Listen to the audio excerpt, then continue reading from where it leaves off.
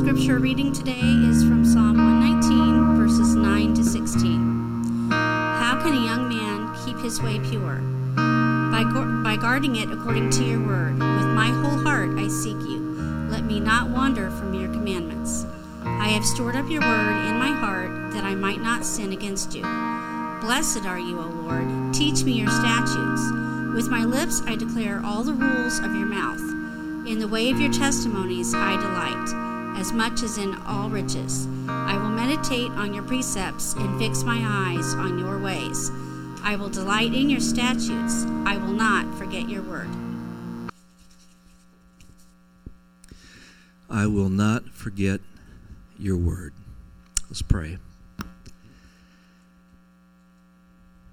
Lord, I pray for that for all of us this morning, that we will pay attention to your word, that you give us spiritual eyes to see, an understanding heart, ears to hear. Open our hearts, Father. Plow them up this morning. Plant good seed within them through your word. Let your Holy Spirit have his way in our life. We invite you, Holy Spirit, to come now and to speak to us. Change us to be more like Christ, that we might live out the life of Christ in the world today. In Jesus' name, amen. Well, for the past year and a half, I've been preaching through a series called The Story, God's Story. It begins in Genesis chapter 1 and 2 with creation, and then we see the fall of man in Genesis chapter 3. And even yet in Genesis chapter 3, right after the fall of man, we see God promising a rescuer, someone who would stomp on Satan and take him out, and who would rescue mankind from Satan's sin and death. So when we come to the Gospels, the good news of Jesus, found in the books of Matthew, Mark, Luke, and John, we see that fulfillment, or that promise fulfilled. This is best summarized in Galatians 4 and 5, so let me read these two verses to you. But when the fullness of time had come, God sent forth his Son, born of a woman, born under the law, to redeem those who are under the law, so that we might receive adoption as sons. That is the gospel. That is the good news. That is the promised rescue fulfilled in the person of Jesus Christ. Well, last month we looked at the identity of Christ, his identity. In other words, who is Jesus? And if you remember, I gave you my top 3 answers to who Jesus is. I mean, you could say so many things about Jesus, but my top 3 is that, first of all, Jesus is God, Jesus is man, and because he's both holy God and in the form of man, he's the one then that can bridge that gap between God and man. And so he is qualified then to be the only Savior of the world. Jesus is God. Jesus is man. Jesus is the Savior of the world. That is his key identity. And at the end of the message, I shared a quote from C.S. Lewis. And speaking of Jesus, this is what he said. You can shut him up for a fool, you can spit at him and kill him as a demon, or you can fall at his feet and worship him as Lord and God. Those are the only choices that he's given us. Well, today we're going to continue to explore the good news of Jesus in the Gospels by looking at his words. We looked at his identity, now we'll look at his words. And because we're limited by time, I'm going to focus on 3 categories this morning. First of all, Jesus' words on kingdom living, Jesus' words on kingdom mysteries or secrets that were not revealed, but when he came, then were revealed to the church. And then Jesus' words on kingdom entrance. In other words, how do I get into this kingdom? And keep in mind that kingdom, which is just God's rule, refers both to a spiritual kingdom initiated at Jesus' first coming, and then a physical kingdom that will be realized at the second coming of Christ. But before we jump into these 3 categories, let me share with you a few things of what people said in the Gospels in response to Jesus' words. In Luke 19:47 and 48 says, And he was teaching daily in the temple. The chief priests and the scribes and the principal men of the people were seeking to destroy him. But they did not find anything they could do, for all the people were hanging on his words. When people heard Jesus speak, the words of Jesus, they clung to them. They hung on to those words. And then in Luke 20, verse 26, says, "And they were not able in the presence of the people to catch him in what he said, but marveling at his answer, they became silent."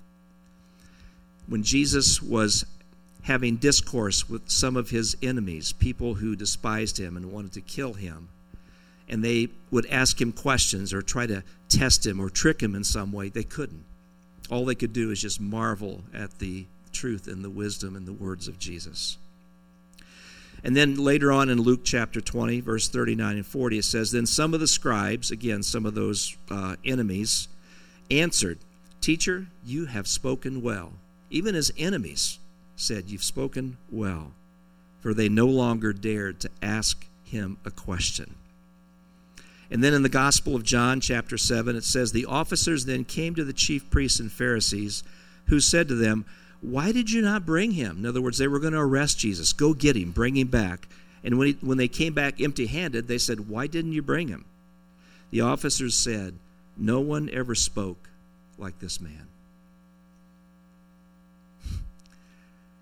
I mean, we've all heard great speakers, orators, people who, inspired by God, or perhaps just, have a great personality or whatever, and we sort of marveled at the way they could, they spoke. But here they said, "No one ever spoke like this man." And that reminded me of the time in the Garden of Gethsemane where probably some of those same officers came and they were there to arrest Jesus, and he said to them, who do you seek? And he says, we're seeking Jesus. When Jesus says, "I am he," remember what happened to him? They fell over. I mean, Jesus' words have power. No one ever spoke like Jesus. This is what Jesus said about what he said himself about his own words. He said, "Heaven and earth will pass away, but my words will not pass away." There might end up being a new heaven and a new earth, but Jesus' words are forever. They'll never pass away. And then the writer of Hebrews says this about the power of Jesus' words. Hebrews 1 through 3.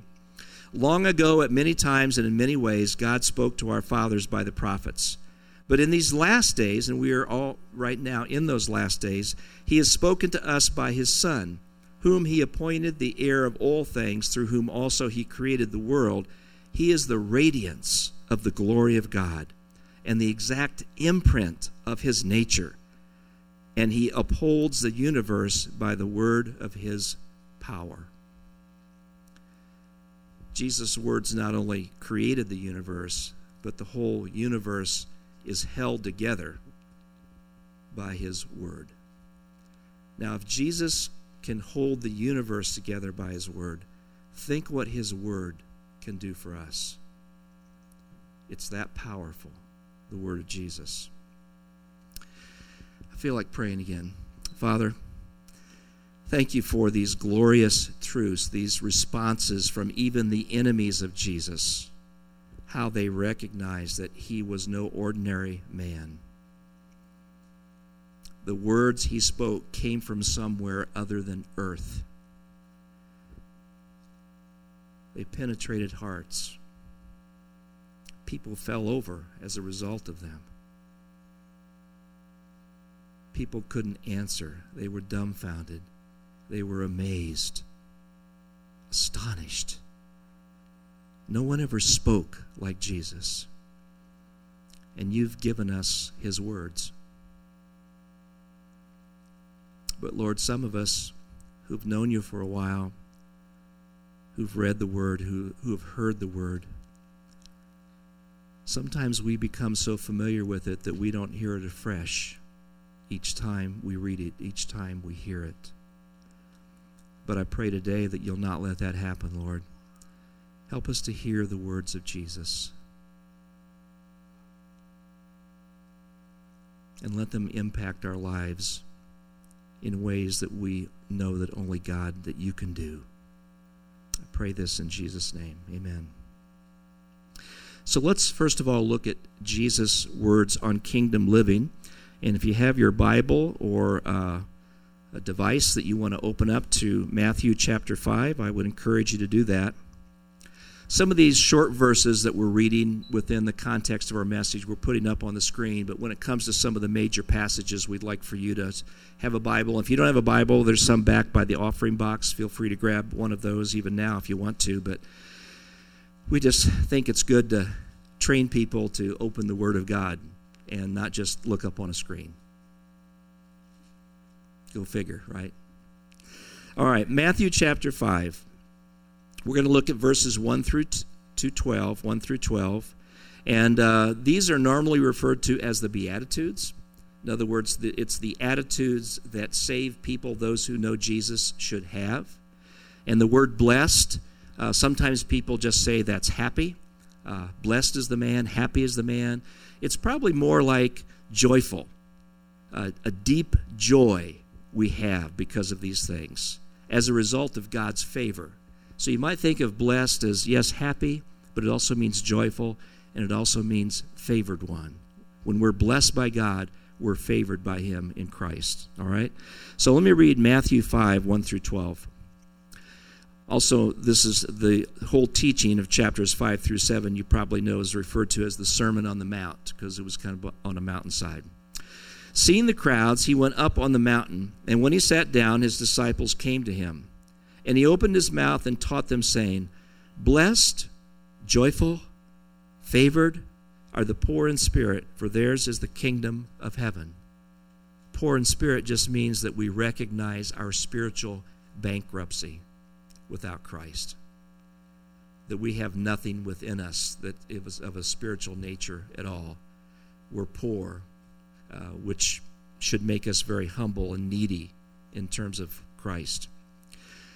Blessed or joyful, favored are those who mourn, for they shall be comforted. As a result of our spiritual need, we should mourn over that. We should cry out to God and confess our need. And when we do that, then God comforts us. Blessed are the meek, for they shall inherit the earth. Meek means gentle or humble. You see, it's not the strong and the proud and the arrogant and the boastful that will inherit the earth. Oh, it perhaps looks like for a time that they're gathering a lot of material things or whatever, but it's all going to be burned. It's not going to last. The humble, the people who realize they need a Savior, that they're in spiritual debt, that they're in need of someone to rescue them, those are the ones that will inherit the earth. Then it says, Blessed are those who hunger and thirst for righteousness, for they shall be satisfied. You ever hunger and thirsted for something? You wanted to buy a new car or a bicycle or a video game or just something that you really hungered and kind of thirsted for. Your soul wanted it so badly. And then you got that thing, and about a month later you're thinking, what was the big deal about this anyway? I mean, we've kind of all done that at one point in our life or another. Hopefully we don't keep repeating those kinds of things. But when you hunger and thirst for righteousness, when you wake up in the morning and say, God, I want to walk with Jesus today. Holy Spirit, I want to be filled. I want to keep my eyes fixed upon you. I want to have your heart. I want to realize that I'm here for a purpose, and that purpose is not me. It's for you to flow through me and to touch the lives of other people. When you hunger and thirst for God and for His Word and following His purpose in your life, God says you will be satisfied. You'll be full. Happy is the person who realizes that. Blessed, you're favored. If that's your attitude, then God has captured your heart. And if you don't feel captured this morning, you're just a prayer away from being captured. Ask God. I probably say that every day. Lord, capture my heart today. Capture my mind. Even if I resist, take me captive. Let me be yours. Let me be your servant today. Verse 7, Blessed are the merciful, for they shall receive mercy. Now, how can those of us who are spiritually bankrupt be merciful? Only because of the mercy of God in our life, right? His mercies are new every morning. We sang about it this morning. So if I'm experiencing God's mercy on a daily basis, that I'm filled up with that and I can offer it to others. I can be merciful. We're really not capable of being merciful unless we're filled up with God's mercy. So really, when you extend mercy to somebody that perhaps deserves condemnation or judgment or correction or, whatever it might be, what you're doing is allowing God's mercy to flow through you and to touch the life of another person and to say, it's okay. I forgive you. I release you from the debt. You extend favor and love even though it's not deserved. Why would a person do that?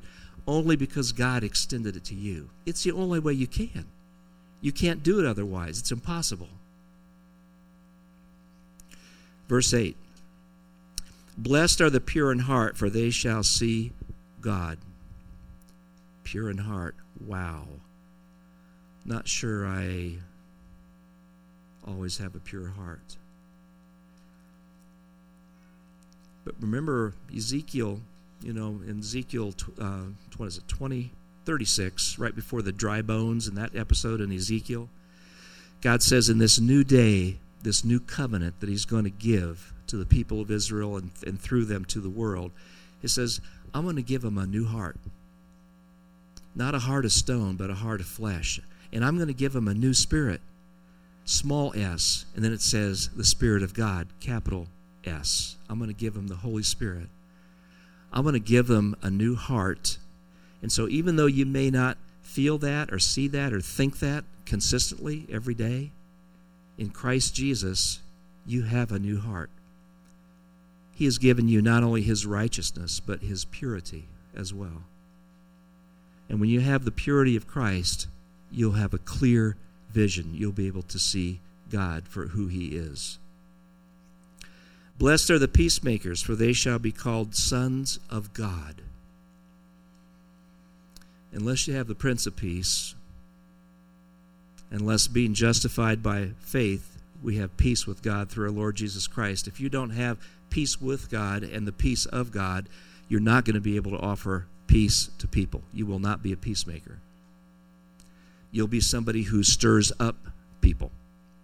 You'll be someone who pushes people away, creates division and divisiveness and all of those kinds of things. To be a true peacemaker, you have to experience that peace. You see, all of these things really are based on receiving from the Lord those things so that you can offer them to others. It's not you trying harder to have these attitudes and to say, okay, I'm going to be like this today, I'm going to be like this today. No, you just need to worship and seek Jesus and fix your eyes on him. Remember who he is and what he's already done in your life and what he's in the process of doing to transform you. And then you can offer those things to other people. Blessed are those who are persecuted for righteousness' sake, for theirs is the kingdom of heaven. Blessed are you when others revile you and persecute you and utter all kinds of evil against you falsely on my account. Rejoice and be glad, for your reward is great in heaven, for so they persecuted the prophets who were before you. You can even experience that blessedness, that happiness, that favor of God, even in the midst of trials and great anguish, even in the midst of persecution, especially when you're being persecuted for your testimony or, standing up for Christ or sharing the Word of God. It's happened to people in history past, and it will continue to happen. But guess what?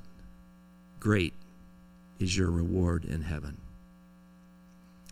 Even if people don't hear you out, even if people stand against you, remember Jesus, a perfect person who never sinned, always loved and cared for people, came to die for the whole world, and all sorts of religious leaders persecuted him and stood against him and ultimately helped put him on the cross. If a perfect man is going to have enemies and persecutors, then it just makes sense that people who are still dealing with the sin within us are going to experience that from people from time to time. So just remember, it may be tough in this life because we live in a fallen world, We have an enemy in Satan. We have fallen minds and bodies that are not fully sanctified and glorified yet. And yet in Christ, the day is coming. He began the spiritual kingdom when he came the first time. When he comes the second time, he'll establish this physical kingdom, and then Jesus will reign and rule with and will be with him. And those things will be put aside. But for now, those are the things that we endure. Things that help us to grow up. Things that help us to make hard choices and decide, this is not a God. I don't need this in my life. I'm barking up the wrong tree here. I need to focus more time in God's Word. Make time, like Don says once in a while, for silence and solitude to hear the voice of God speaking to us. But we've always got some other kind of noise going on, or we're always on the run. To experience these things, you've got to spend time with God. All right, let me move on. After the Beatitudes, then Jesus begins to teach in verse 21 and some of the rest of the chapter, and he sort of raises the bar of what it looks like to have kingdom righteousness. All right, here's what I mean. Look at verse 21, chapter 5. Jesus says, "You've heard that it was said to those of old, 'You shall not murder, and whoever murders will be liable to judgment.' But I say to you," now he's going to raise the bar, okay? "I say to you that everyone who is angry with his brother will be liable to judgment. Whoever insults his brother will be liable to the council, and whoever says 'you fool' will be liable to the hell of fire." In other words, even just being angry and saying derogatory things about a person,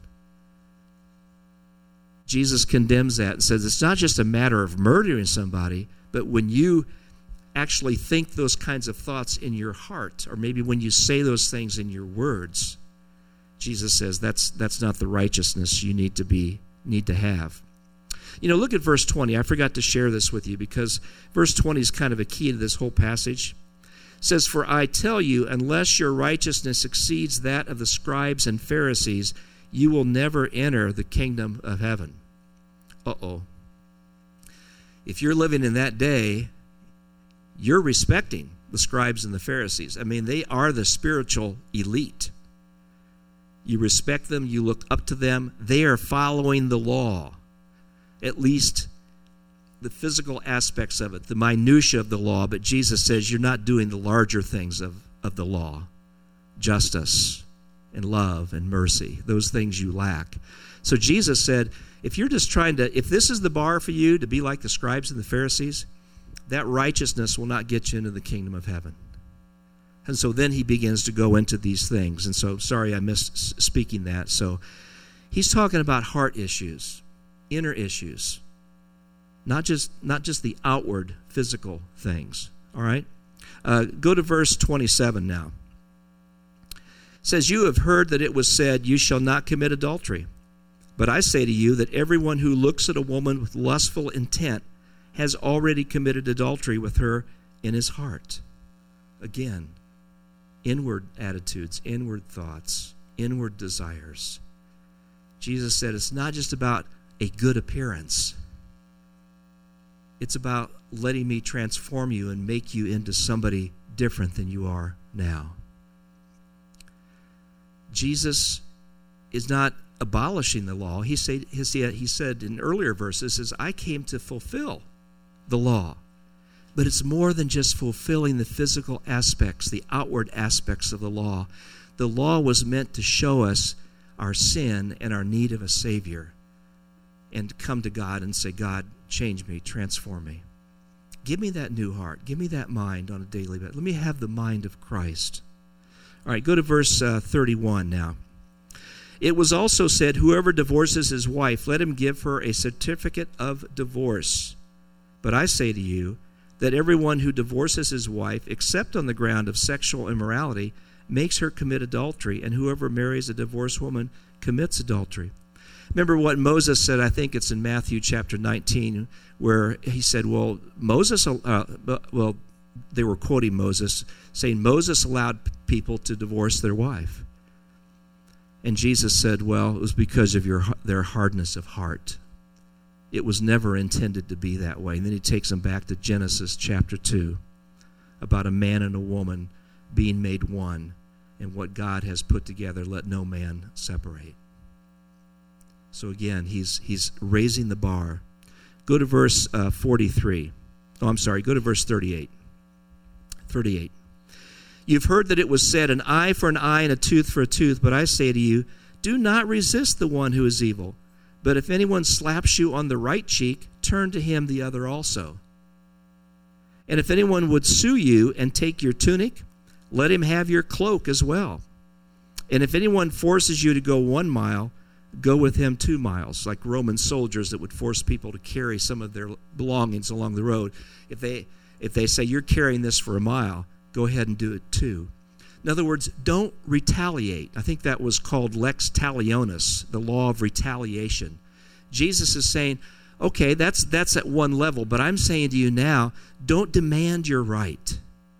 If someone slaps you, don't slap them. It doesn't have to be an eye for an eye and a tooth for a tooth. I came to set people free from the law. Here's the new law.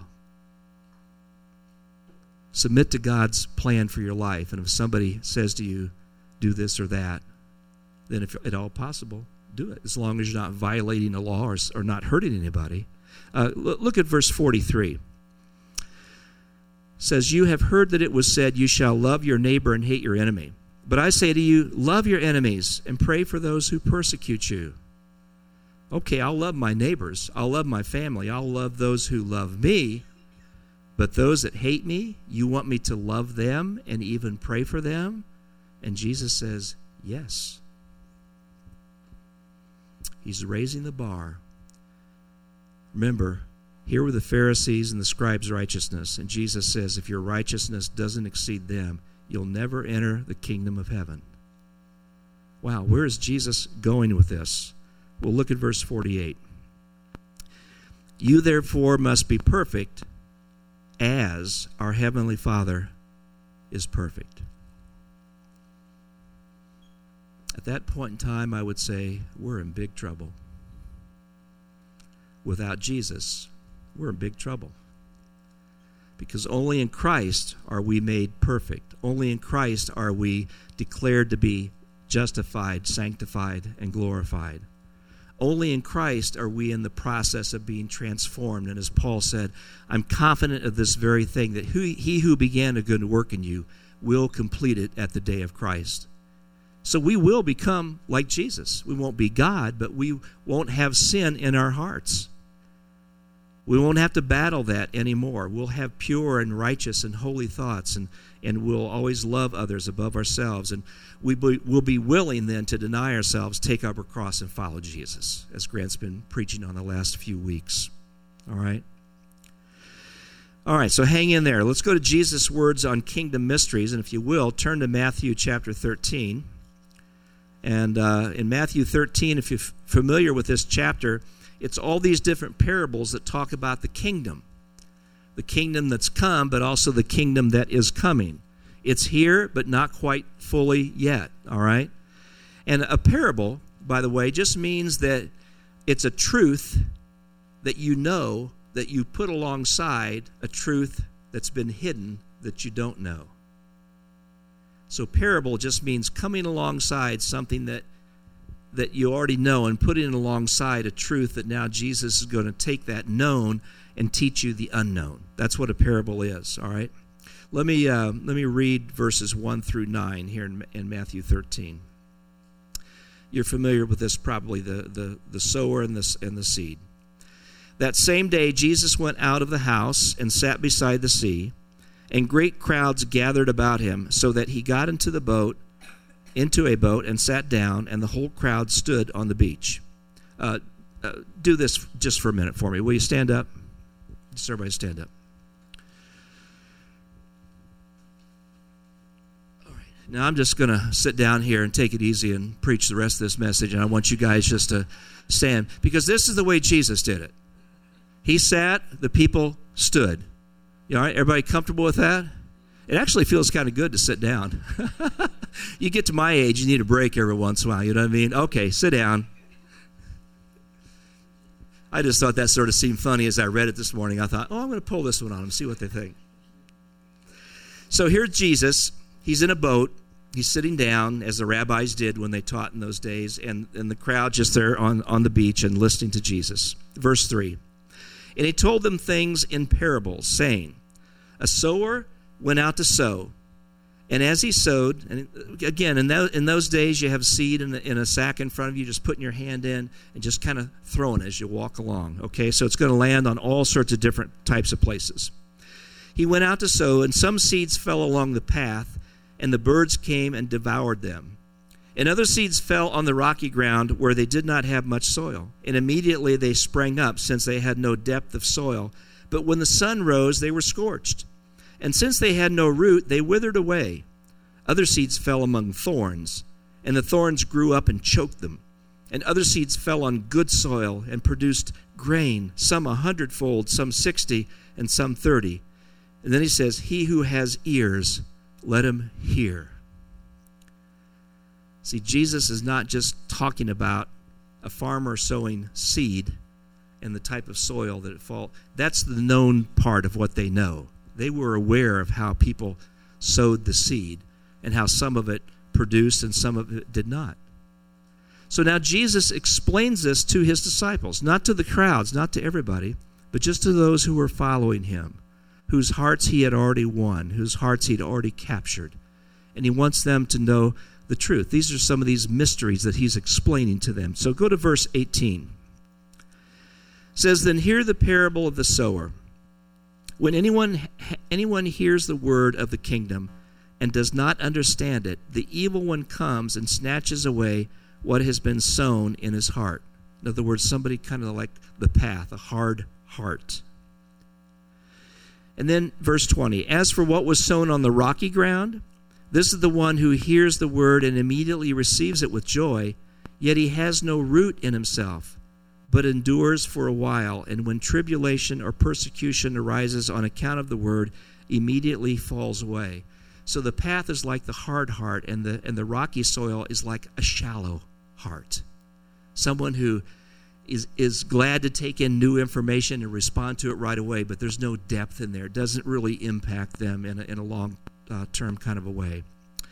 And verse 22, and as for what was sown among thorns, this is the one who hears the word, but the cares of the world and the deceitfulness of riches choke the word, and it proves unfruitful. All right, this is like what I would consider to be a crowded heart. It's someone who's seeking many things and trying to go for the gusto, get all in this life that they can, and they may hear the gospel. They may hear the word of God, but because other things have captured them, and they're here and there and everywhere, seeking to gain and to accumulate things, or to gain in power or prestige or anything like that, they're seeking other things. That represents the crowded heart.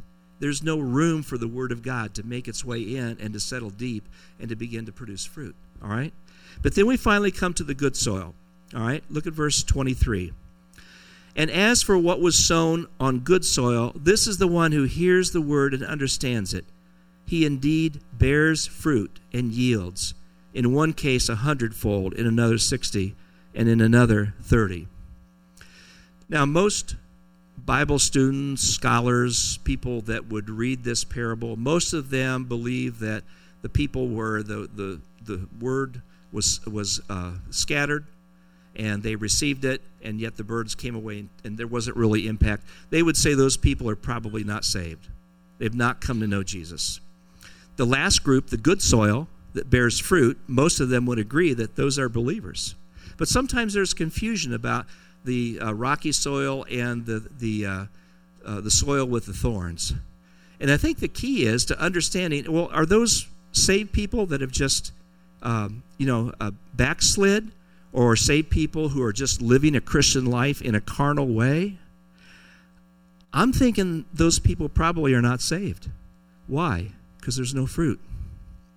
And Jesus said in Matthew 7, you'll know them by their fruit. Now, I'm not going to sit and argue about that point. The point is that our hearts need to be good soil. They need to be what I would call soft and receptive. How do we keep our hearts soft and receptive? by asking God through His Word, through prayer, through fellowship, through His grace, to keep plowing them up so that they never get hardened or never begin to grow thorns or the things that thorns represent in our heart. To keep pulling the weeds out of that soil, make it good and soft and receptive. So when the seed is planted, it takes root and goes deep and then produces a stalk, and ultimately through perseverance and faithfulness and God's grace produces fruit. That's the Christian life.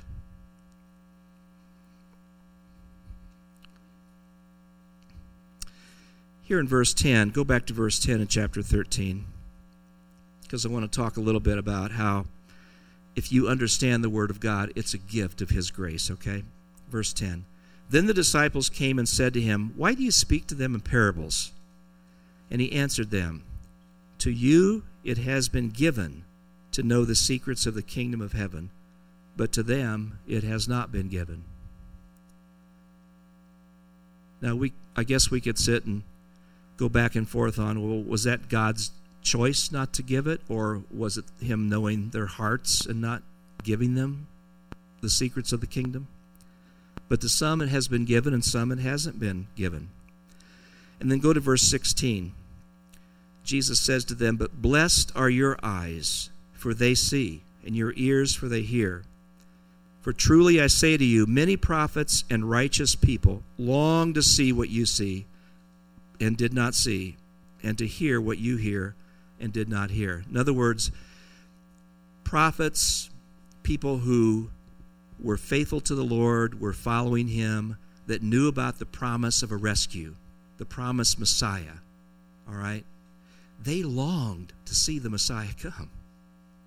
And Jesus is just saying to them, they all longed for that and died with the hope of the promise, but they saw the fulfillment of that promise.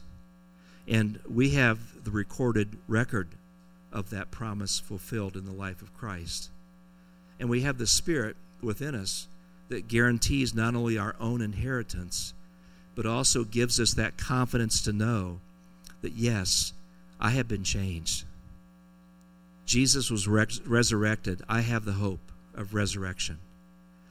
All the promises in the Old Testament that prophesied about Jesus were either all fulfilled or will be fulfilled.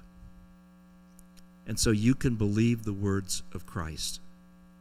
Let me ask you this. As Jesus said to Peter, He says, Are you going away like everybody else?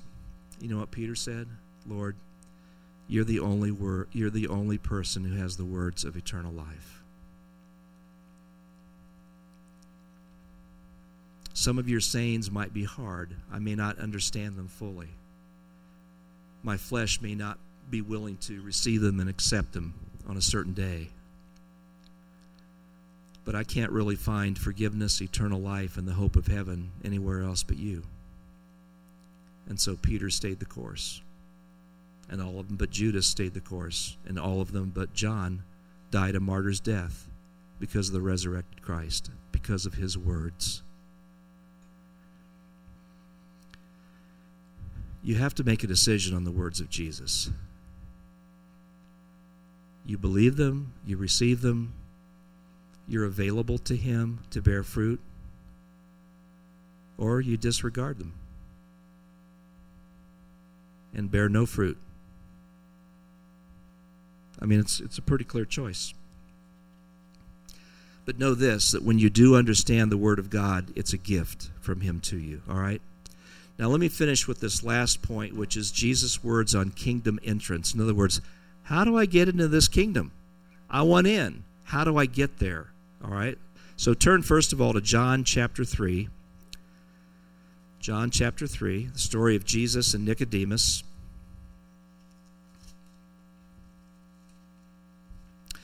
So John chapter 3, verse 1. Now there was a man of the Pharisees named Nicodemus, a ruler of the Jews. This man came to Jesus by night and said to Him, Rabbi, we know that you are a teacher come from God, for no one can do these signs that you do unless God is with him. Notice that Jesus doesn't even respond to that. He just speaks right into the heart of Nicodemus. Jesus answered him, "Truly, truly, I say to you, unless one is born again," which means born from above, born from heaven, born by the Spirit, "he cannot see the kingdom of God." So Nicodemus said to him, "How can a man be born when he is old? Can he enter into a second time into his mother's womb and be born?" Jesus answered, "Truly, truly, I say to you, unless one is born of water and the Spirit," and there's a lot of thoughts about what water means, but maybe we could just say that water might refer to the baptism of John the Baptist. In other words, you have to be a repentant person who recognizes their spiritual poverty and is willing to come to Jesus as Savior. That repentance attitude and the Holy Spirit, unless you have those, you cannot enter the kingdom of God. Verse 6, "That which is born of the flesh is flesh, and that which is born of the Spirit is spirit. Do not marvel that I said to you, you must be born again. The wind blows where it wishes, and you hear its sound, but you do not know where it comes from or where it goes. So it is with everyone who is born of the Spirit." So most of you, if you know Christ here this morning, you've probably had a time in your life where if you look back on it, you can see how God was speaking His gospel, His hope, His words to you through various situations and through various people, and how the Spirit was drawing you to Christ and to His word. And at a point in time, you surrendered. You figuratively may have, bowed your heart and bowed your knees and surrendered to Christ and asked Him to come in to be your Lord and Savior, to be the leader of your life. And the Holy Spirit came in and changed you. And Jesus is saying that is necessary to be a part of the kingdom of God, the kingdom of heaven. Let me read on. He clarifies it a little bit more. Nicodemus said to him, verse 9, "How can these things be?" Jesus answered him, "Are you the teacher of Israel, and yet you do not understand these things? Truly, truly, I say to you, we speak of what we know and bear witness to what we have seen, but you do not receive our testimony. If I told you earthly things and you do not believe, how can you believe if I tell you heavenly things? No one has ascended into heaven except He who descended from heaven, the Son of Man," which of course is Christ. "And as Moses lifted up the serpent in the wilderness," remember Moses had to make a bronze serpent and lift it up. People had to look on it in order God had given them consequences for disobedience, and so He was disciplining them, and serpents were biting people and they were dying. So Moses appealed to Him and he said, "God, please save the people, forgive us." And so He made this bronze serpent. So today, I don't know if it's just medicine in general, but they have the pole with the serpent wrapped around it sort of as a symbol for medicine, for healing or whatever. That's what it's referring to. "So as the serpent was lifted up in the wilderness, so must the Son of Man be lifted up, that whoever believes in Him may have eternal life." And then a verse that most of the world knows, "For God so loved the world that He gave His only Son, that whoever believes in Him should not perish but have eternal life. For God did not send His Son into the world to condemn the world, but in order that the world might be saved through Him. Whoever believes in Him is not condemned, but whoever does not believe is condemned already, because he has not believed in the name of the only Son of God." There is only one way to enter this kingdom, and that is through Christ. And so this passage makes it very clear. Matter of fact, if you turn over to John 14, please do that real quickly. John 14. Right before Jesus goes to the cross, He's teaching them. He says, don't let your hearts be troubled. Believe in me, believe in God. I'm going to prepare a place for you. He says, you guys know the way. And one of them, I think it was Thomas, said, "Lord, how do we know the way?" And Jesus said, "I am the way. I am the truth. I am life. And no man comes to the Father except through me." You see, culture, the world would say there's many ways to God. I had a man share that with me just 2 weeks ago. I was just talking to him as we were walking out of the rec center, and I was just being friendly to the people that work at the desk, and he said, "Oh, you make a good Buddhist." I said, "Oh, well, Jesus is the person I follow. I worship Him." And then he said, "Well, there's many ways to God." Okay. So we're both in our cars at this point in time, and he says, well, there are many ways to God. I said, well, Jesus would disagree with that. And he says, well, that's the problem I have with you Christians. And then I had to make the decision, okay, am I going to have a long conversation here, or am I going to wait? So I just said, well, I want to share the truth with you, that Jesus is the only way, and maybe you should investigate that a little bit more. But I said, I'll be glad to talk to you at any point in time. I haven't seen him since, but anyway, I guess pray that maybe he'll be open to sitting down and just talking about it. So let me close with these words from Matthew chapter 7, if you want to turn back to Matthew. Because we not only need to hear the word of God, but we need to act upon it, right? So this is a passage that Grant shared about 3 weeks ago, Matthew 7, verse 24. Everyone then who hears these words of mine and does them. We're talking about the words of Jesus. When you hear his words and do them, he will be like a wise man who built his house on the rock, and the rain fell, and the floods came, and the winds blew and beat on that house, but it did not fall because it had been founded on the rock. If you want to have a life that's basically unshakable, no matter what happens, then build your house on the rock. Hear Jesus' words and then do them. Apply them. Kind of like Ezra said, study them, live them, teach them. And that's the correct order, by the way. Study God's word, live God's word, teach God's word. Then go back to the beginning. Study God's word, live God's word, teach God's word. And then verse 28 and 29. And when Jesus finished these sayings, the crowds were astonished at his teaching. One more statement of astonishment. For he was teaching them as one who had authority and not as their scribes. In other words, ultimate authority has spoken. The words of Jesus. Let's pray.